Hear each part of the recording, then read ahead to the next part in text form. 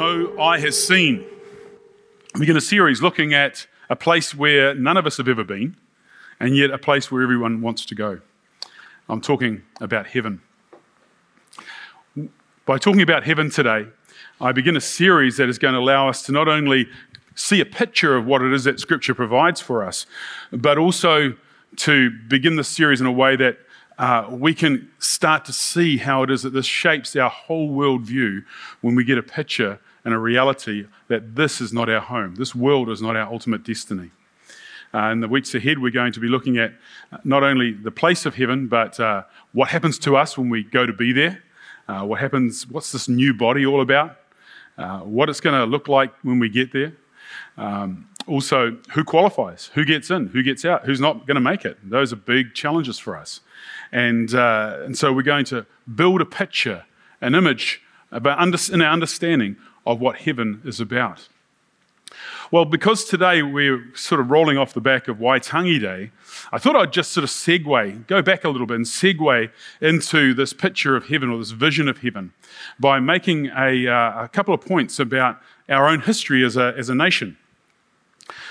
We know that the Treaty of Waitangi was signed in 1840, 180 years ago, and it was signed by key leaders who came through from Britain to partner up with the chiefs here within Aotearoa, New Zealand, and signed a covenant, a treaty together. But that treaty was established not necessarily by those folks who signed off on it. It was established by a vision that was carried all the way from the UK to the shores of Waitangi. And there's somebody in there in this story that I want to introduce you to. I haven't got a picture of this person, but his name's James Stephen. James Stephen was a Christian, and he came out of a tradition of social justice that was something that was boiling within London at the time. It's a group called the Clapham Sect. Now, the word sect has a bit negative connotations these days, just the Clapham Fellowship. And this was established by some very key leaders in history. One of them being William Pitt, who went on to be the Prime Minister of Great Britain, and his good friend, William Wilberforce. And William Wilberforce put the legislation through the House over decades that stopped slavery. The abolition of slavery in the UK is credited to William Wilberforce. So that generation served a huge purpose within the history of world history. And yet there was another generation emerging through this group, and one of them was James Stephen. James Stephen was appointed as the Under-Secretary for the Colonial Office, which meant that he was overseeing all of the outworking of the British Empire as it was establishing itself around the world. Now, establishing itself is a nice way to describe it. The problem being is that establishing the colonies around the empire was a brutal, brutal task, which meant lots of bloodshed, lots of racism, and it only benefited the higher echelons within the UK. The wealthy got wealthier. The British people themselves didn't have any huge advantage out of this, and certainly those who were colonised, they were literally killed and subjugated in ways that were just inhumane. And so James Stephen saw this, and he saw New Zealand, and he saw Australia, and he saw what was happening in Australia with the indigenous people there, and he said, we can't allow this to happen again. And so he decided that he would try to work quietly behind the scenes to see that there was something done for this country of New Zealand that had been different to everywhere else. Now, the government over in the UK didn't want to put any money into this. They said anything happening in the colonies has to pay for itself, and New Zealand couldn't afford this. And so he went to the governors in New South Wales, and he asked them to send people across to Australia to work with the informal government that was here at the time, just a couple of people, and establish a treaty. And so it was James Stephen who actually had a vision for what New Zealand could be. And the end result was we have a treaty. The Treaty of Waitangi. We know it's not a perfect document, but no human document ever will be. But it invites us to an ongoing conversation, an ongoing dialogue, which allows us to be the nation that we are. That document was the first document that ever said to the indigenous people of the day that you are equals with us. You are going to be subject to, but protected by British law. You will be British citizens from the moment that this document is signed. And instead of the abject racism that was being poured out upon the nations by the empire, New Zealand became a place and a time in history where we met together under a treaty as equals. And that is unique. It is envied by other nations. All because, why? Because a Christian had a vision. A Christian had a vision and was appointed a place of authority to put this into place. James Stephen, best of my understanding, never visited New Zealand. But his vision has allowed us to be who we are today. And so what I'm saying here, and I want to segue back into the subject matter that we're talking about today, is that a vision can be empowering, and a vision can shape and change the destiny of individuals and, in this case, of nations. And so when we talk about the Christian experience is not only that we live for Jesus here on this earth, but we also have a vision of what the future will look like, yeah?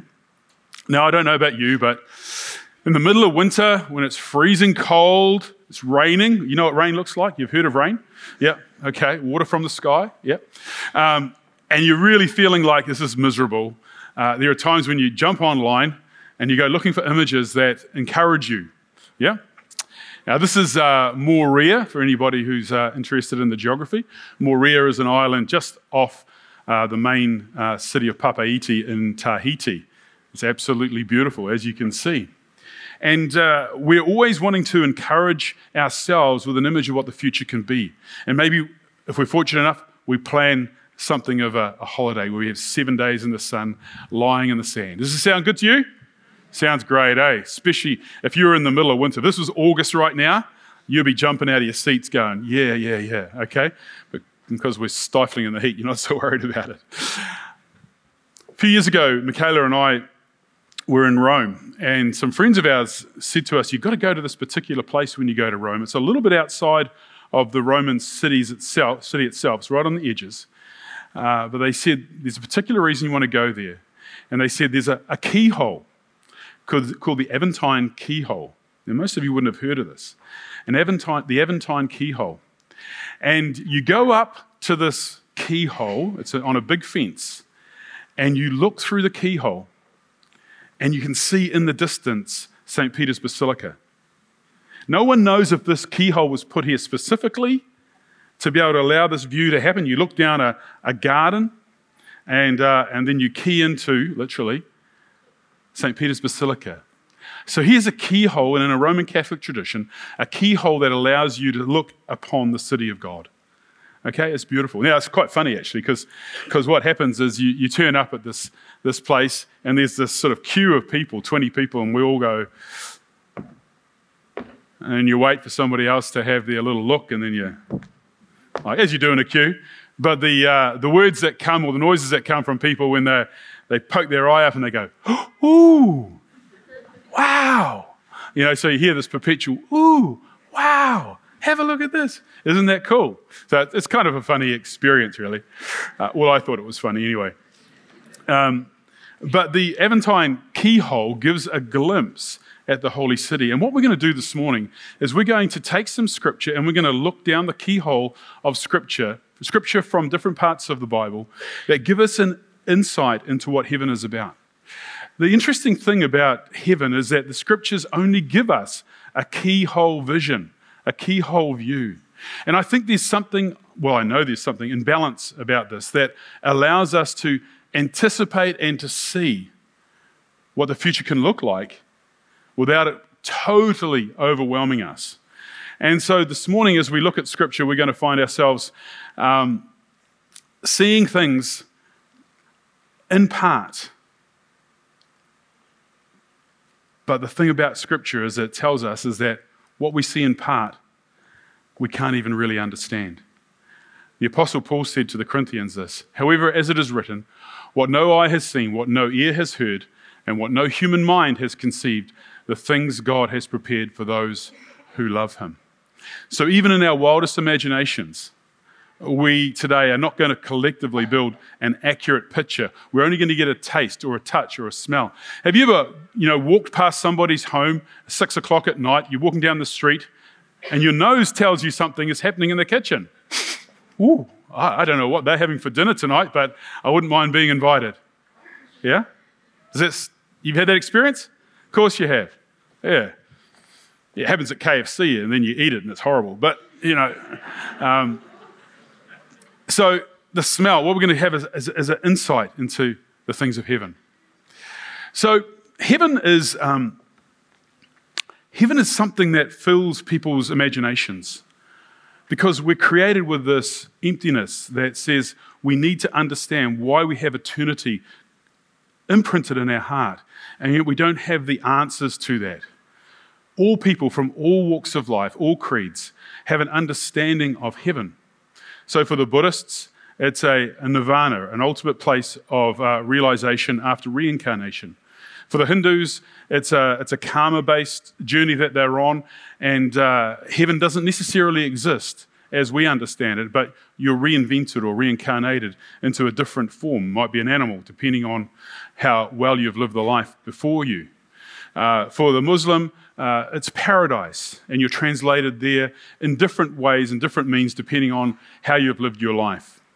Okay, for Hollywood, heaven has got a very, very different view, and yet it's one of the most overwhelming or overpowering views that we have within our collective imagery. It's often deemed to be a party, isn't it? A party that just continues to go on, and we never do anything else but sip champagne around a pool, Or you go to a funeral and somebody had been a great rugby player, and they say, "Oh, he's playing rugby on the eternal heavenly paddocks in the sky," Or he's a golfer, and he's playing golf perpetually.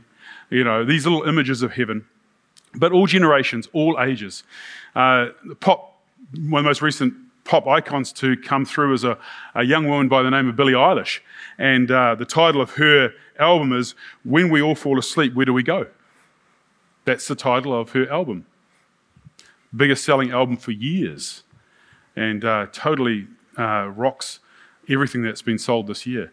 But at the core of her album is a question: where do we go when we all fall asleep? Yeah, when we die. And so this is a question that's been ongoing for all of us. So our first picture of heaven is something that we can relate to. The first picture of heaven that we have comes out of Genesis. And you know where I'm heading with this. So Genesis 1:27 says, "So God created mankind in his own image. In the image of God, he created them, male and female, he created them. God blessed them and said to them, 'Be fruitful and increase in number. Fill the earth and subdue it. Rule over the fish in the sea and the birds in the sky and over every living creature that moves on the ground.'" And so we're left with this image of paradise, this Garden of Eden. And it's an image that we can relate to because it literally is heaven on earth. Okay, literally is heaven on earth. And so we look at this picture and that creates for us an image of our own understanding. Now, most of us who live in New Zealand have seen this sort of imagery around us because we live in a pretty spectacular part of the planet, don't we? In fact, I remember being down in Queenstown one time and I saw a T-shirt which I thought sort of summarised my romantic view of New Zealand. It said, when God created the world, he had all these little bits left over. And so he packaged them all up and he placed them at the bottom of the South Pacific and he called it New Zealand. Do you like that? Yeah. That's why our nation has got such a variety of beauty about it, eh? And I was like, I like that T-shirt, except it was in pink, so I didn't buy it. So this is one of the most powerful images that we have, and it informs us of what heaven will be like. And it's attractive, it's serene, it's peaceful. We can sort of see the children playing there, the grandparents there. We sort of have this image of family and wonderful, wonderful peace. However, in the Old Testament, the encounters that God's people had with God, when the veil got thin and heaven and earth intersected, the images are very different to what we see in Genesis. We have Moses, of course, meeting with God to get the 10 Commandments, and the hill, Mount Sinai, where he goes up to, that becomes a sacred and holy hill. Moses was allowed up on that hill to meet with God, and God gave him the 10 Commandments, but no one else was allowed on that hill. In fact, the power of God broke out and would destroy people. It was such a powerful image. And the prophets had different encounters with God that set them on their journey to be prophets to the nation. And I think this is the fascinating thing about these prophets, is that at the early days of their service for God, they have these powerful life-changing encounters with God that sets them up for the future. You understand how that impresses upon them and just totally rearranges their worldview, and therefore they're set on a task that is never going to be challenged or changed, because the impression that they have of God, heaven, and God's holiness just completely overwhelms them. This is what happens to Isaiah. In the year that King Uzziah died, I saw the Lord high and exalted, seated on a throne, and the train of his robe filled the temple. Above him were seraphim, each with 6 wings. With 2 wings they covered their faces, with 2 they covered their feet, and with 2 they were flying. And they were calling to one another, Holy, holy, holy is the Lord Almighty. The whole earth is full of his glory. At the sound of their voices, the doorposts and thresholds shook, and the temple was filled with smoke. Man, that's a powerful image, isn't it?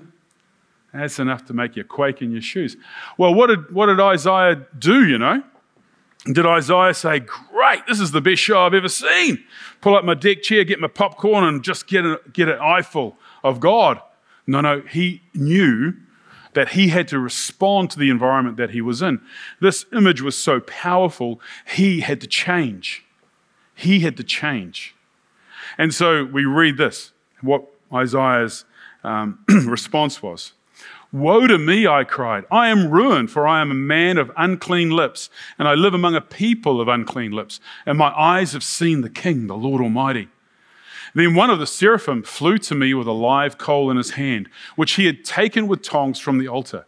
With it he touched my mouth and said, See, this has touched your lips. Your guilt is taken away and your sin atoned for. And then I heard the voice of the Lord saying, Whom shall I send? And who will go for us? So Isaiah's response was to, it wasn't his response actually, it was at the seraphim's initiative. Took a coal. Now, if you can imagine, this coal is a briquette, okay, all the way from Bunnings, okay. Imagine this glowing red, okay, glowing red. You've seen this before, glowing red. Okay, and the seraphim flies towards Isaiah. He's already cried out, woe is me. I'm undone. I'm a man of unclean lips. And this is placed upon his lips as an act of cleansing, okay? And a symbol of being washed clean and forgiven of his sin. And so one of the images that we're given straight away is that heaven is not so much about us, it's about God. We often look at heaven and we go, wow, I can't wait to get there because the fishing's going to be great, you know, and the golf is going to be brilliant, you know. Hole in one every time. I was playing golf a while ago. I was only 4 shots off a hole in one. Anyway, doesn't matter. Nearly got there. So we have these images of heaven, but immediately we're reminded through Isaiah's vision that heaven is about God. And we're the ones who are transformed in his presence. We're the one who are changed in his presence. And so through Isaiah, we get again to see this vision of what heaven is like. It's not complete, but it tells us that it's pretty spectacular. There's all these creatures there that haven't roamed this earth, but they populate heaven, and they're there to worship God. And we need to enter into that spirit through holiness, is what is being described to us, holiness. Well, we move further on and we find the book of Revelation has a similar image. And that image, again, is a keyhole for us to see what it is that we can expect. Quite a few scriptures to read to you here, but it's worth reading. After this I looked, and there before me was a door standing open in heaven. And the voice I had heard speaking to me like a trumpet said, Come up here and I will show you what must take place after this. At once I was in the spirit, and there before me was a throne in heaven with someone sitting on it. And the one who sat there had the appearance of jasper and ruby. A rainbow that shone like an emerald encircled the throne. Surrounding the throne were 24 other thrones, and seated on them were 24 elders. They were dressed in white and had crowns of gold on their heads. And from the throne came flashes of lightning, rumblings and peals of thunder. In front of the throne, 7 lamps were blazing. These are the 7 spirits of God. Sounds like a dog's there too. Also, in front of the throne, there was what looked like a sea of glass, clear as crystal. In the center around the throne were 4 living creatures, and they were covered with eyes in front and back. The first living creature was like a lion. The second was like an ox. The third had a face like a man. The fourth was like a flying eagle. Each of the 4 living creatures had 6 wings and was covered with eyes all around, even under its wings. Day and night they never stopped saying, "Holy, holy, holy is the Lord God Almighty, who was and is to come."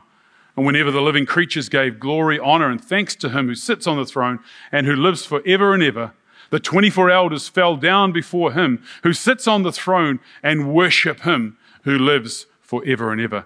They lay their crowns before the throne and say, "You are worthy, our Lord and God, to receive glory and honor and power, for you created all things, and by your will they were created and have their being." Amen. A keyhole. Another keyhole. Another keyhole that literally should, almost literally, blow our mind. It's a place that, even after that imagery, I can't imagine. I jumped online, actually, and wrote in Revelation 4 images. And they were weak, to be quite honest. They were weak when it came to comparing them to the Scripture, because no one picture can sort of capture all of these heavenly creatures and the power and the majesty and the holiness that is captured in this story. You know, the 24 elders crying out before God because of the revelation that they have of whom God is, bowing down again and again and again. Wow, what a worship service, eh? What a picture. It's not the sort of worship service where you attend it and you go, "That was great, let's go have a cup of tea." Okay? There's a worship service where you're changed and you're transformed. So we're given this image, and it's a picture of heaven to come, as the book of Revelation describes, and a picture of what the prophets experienced. But the New Testament, our testament, the story of Jesus captures some images for us as well, which we need to look at, because this is a more up-to-date, for lack of a better word, up-to-date understanding of how an image of heaven affects our everyday life. Let's go to Hebrews. "You have not come to a mountain that can be touched and that is burning with fire, to darkness, gloom, and storm, to a trumpet blast, or to such a voice speaking words that those who heard it begged that no further word can be spoken to them, because they could not bear what was commanded. If even an animal touches the mountain, it must be stoned to death. The sight was so terrifying that Moses said, 'I am trembling with fear.'" So here's the writer of Hebrews describing the time when Moses received the 10 Commandments. And he's saying, you, us, we are not coming to this mountain. This mountain is gone. This image is gone. This time has passed. He says, listen to this. "But you have come to Mount Zion, to the city of the living God, the heavenly Jerusalem. You have come to thousands upon thousands of angels in joyful assembly, to the church of the firstborn, whose names are written in heaven. You have come to God, the judge of all, to the spirits of the righteous made perfect, to Jesus, the mediator of a new covenant, and to the sprinkled blood that speaks a better word than the blood of Abel." Again, what is trying to happen here is that somebody is trying to describe the indescribable. Now, if I invited you to describe the indescribable, you should have nothing to say about the indescribable, because the indescribable cannot be described. Is that right? So, therefore, I should just go and have a cup of tea, because there's nothing that I can say that's going to give you a realistic image of what we will experience. Now, when we meet in heaven,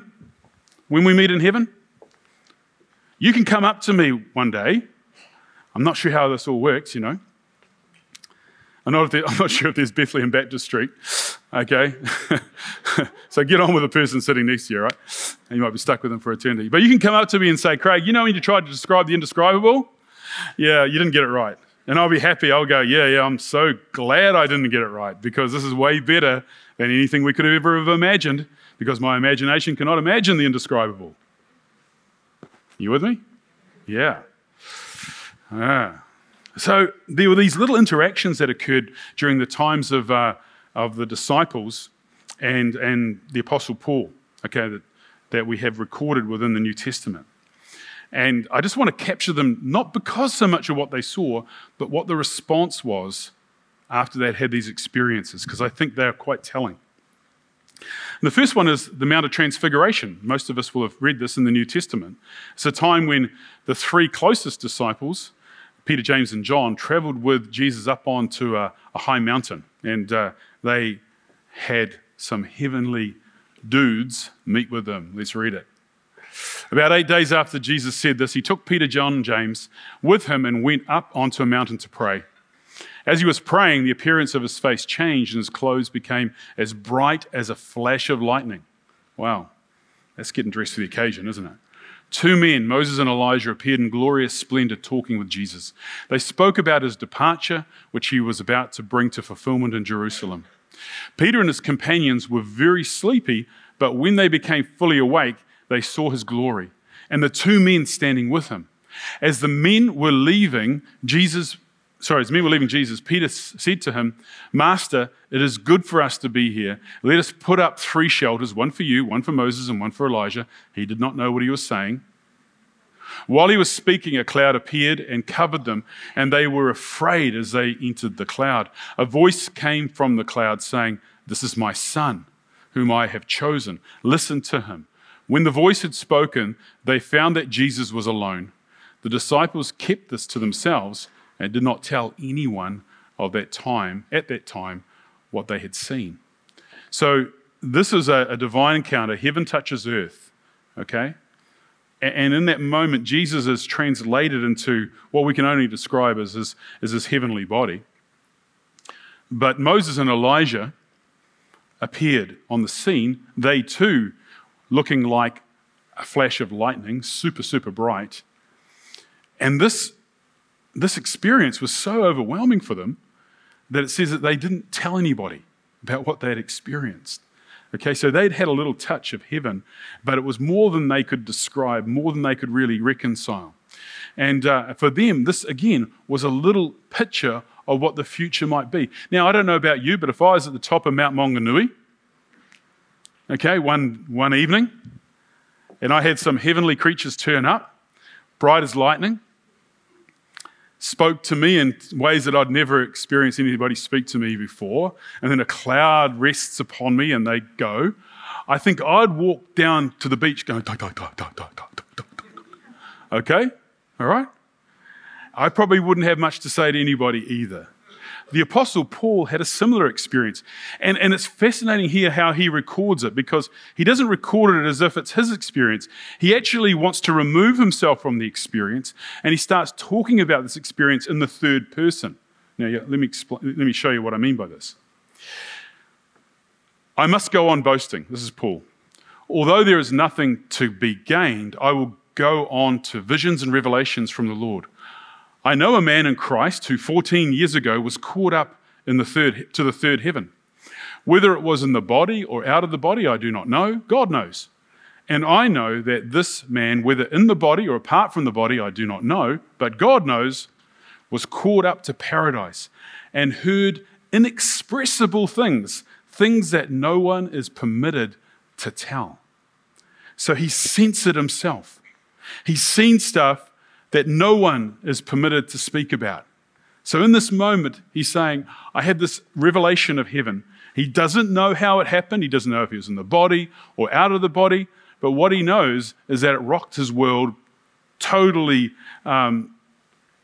fused his mind into some sort of heavenly reality. But he can't speak about it because he's not permitted to. It's just way and beyond anything anybody would understand. So what does that mean for us? What does a vision for heaven mean for us? Well, quite simply, it puts everything of our life into perspective, doesn't it? Whenever I attend a funeral, life gets put in perspective. I don't know if you've had that experience, but you realize that there are simple things that are really, really important in a person's life. What's remembered is the way they love people, cared for people, nurtured people, encouraged people, created opportunities for others. People don't get up there and say, oh, Dad had the fastest car on the street and that was the best thing about him. They don't. They talk about him as a loving person, a kind person. But the image that any person carries of what their future is going to be, what their destiny is going to be, is going to inform and impact upon the way you live your life. And so let's have a look at some people who are celebrated again in the book of Hebrews and how it is that their lives were impacted by the vision they had of what was to come. These folks here, Abel, Enoch, Noah, Abraham, Sarah, Jacob, Joseph, Moses, and Rahab, all of them had been used powerfully by God. And what does the writer of Hebrews say about them? We're segueing into that. It says, all these people were still living by faith when they died. They did not receive the things promised. They only saw them and welcomed them from a distance, admitting that they were foreigners and strangers on earth. People who say such things show that they are looking for a country of their own. These are the sort of people you say, show me your passport. And they'll say, well, my passport says that I belong to heaven. I'm not a citizen of this world. And I live my life accordingly. Because they were looking for a country of their own, a country where their father had established them, would establish them for the future. Goes on to say, if they had been thinking of the country they had left, they would have had opportunity to return. Instead, they were longing for a better country, a heavenly one. Therefore, God is not ashamed to be called their God, for he has prepared a city for them. And what more shall I say? I do not have time to tell about Gideon, Barak, Samson, and Jephthah, about David and Samuel and the prophets, who through faith conquered kingdoms, administered justice, and gained what was promised, who shut the mouths of lions, quenched the fury of the flames, and escaped the edge of the sword, whose weakness was turned to strength, and who became powerful in battle and routed foreign armies. Women received back their dead, raised to life again. There were others who were tortured, refusing to be released so that they might gain an even better resurrection. Some faced jeers and flogging and even chains and imprisonment. They were put to death by stoning. They were sawed in two. They were killed by the sword. They went about in sheepskins and goatskins, destitute, persecuted, and mistreated. The world was not worthy of them. They wandered in deserts and mountains, living in caves and in the holes in the ground. These were all commended for their faith, yet none of them received what they had been promised, since God had planned something better for us, so that only together with us would they be made perfect. You see, these folks lived a life that said, I have a citizenship outside of this world. Nothing matters. Nothing matters here because it's about the investment that God has made for me in the future. About 2 years ago, I was with my dad, and we were just heading back down the little lane that he lives in out at Tapuna. And his neighbour was walking down the street. I won't tell you his first name. His surname's Bidwa. One of the local tangata whenua were out there. And we pulled up next to him. How's it going? And he said, Murray, that's my dad's name. He said, Murray. He says, man, something's happened to me, eh? He said, oh, what? He says, well, I had a heart attack a while ago. And he says, and during that time, he said, I died. And he said, but I went to heaven. I went to heaven. And so here we are sitting in my dad's beat up old 1984 Ford Courier truck. And he's got his head in the window. He's just got a singlet on, a pair of shorts, and you still see the scars on his chest from the surgery that he'd had. And he's trying to describe his experience of heaven. And he's weeping. And he's telling us this, and it was just like being led into a holy bubble of experience as he described to us what he saw. Okay, and he's still trying to come to grips with it, still trying to reconcile it in such a way that he can make it understandable for others, because his every sense that he has was overwhelmed. Everything about him was overwhelmed. And yet, the question is, has it changed your life? Oh yeah, he says it's changed my life completely. And that's the beauty of what happens when we have an encounter with Jesus and when we understand the destiny that God has for us outside of this box that we live in, outside of this world that we live in, is that our whole world, our whole orientation goes towards the things of God. This morning we prayed for Pauline and Angela heading up to Ruel. This morning we prayed for Colin and Tanya Anderton heading up to Murshidabad, amongst the poorest of the poor in the Bengali region in northern India. Why do these folks do this? Why do we invest our time and our energy, our money, our resources, our experiences, our wisdom, our love? Why do we invest these things into the kingdom of God here on earth? Well, we do that because we know this isn't our home. We know we're only here for a short time, and we know that the goal is to glorify Jesus and help others understand who he is. And from there, our shared experience and our shared hope of heaven drags us, forces us, compels us to a lifestyle that reflects that heaven is our home, not here. That's what Christian discipleship is all about. That's what we are all about as the church.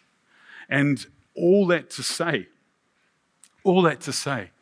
as we look through the keyhole that we're given through Scripture of the city of God, all that to say, the pictures that we have that motivate us cannot be told.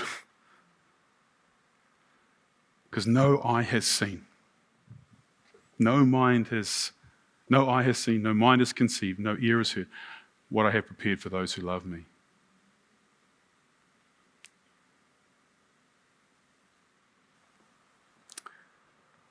Let's be changed by this.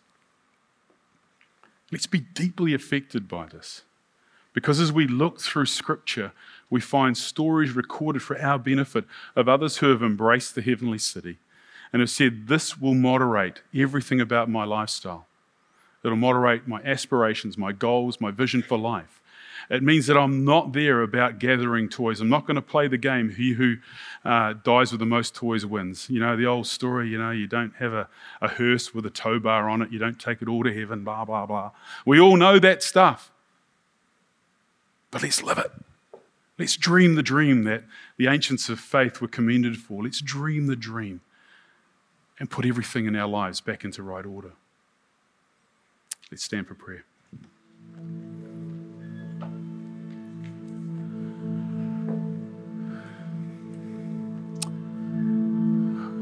God, we know we stand in a great tradition because generations have gone before us with their eye through that keyhole looking at heaven, and yet serving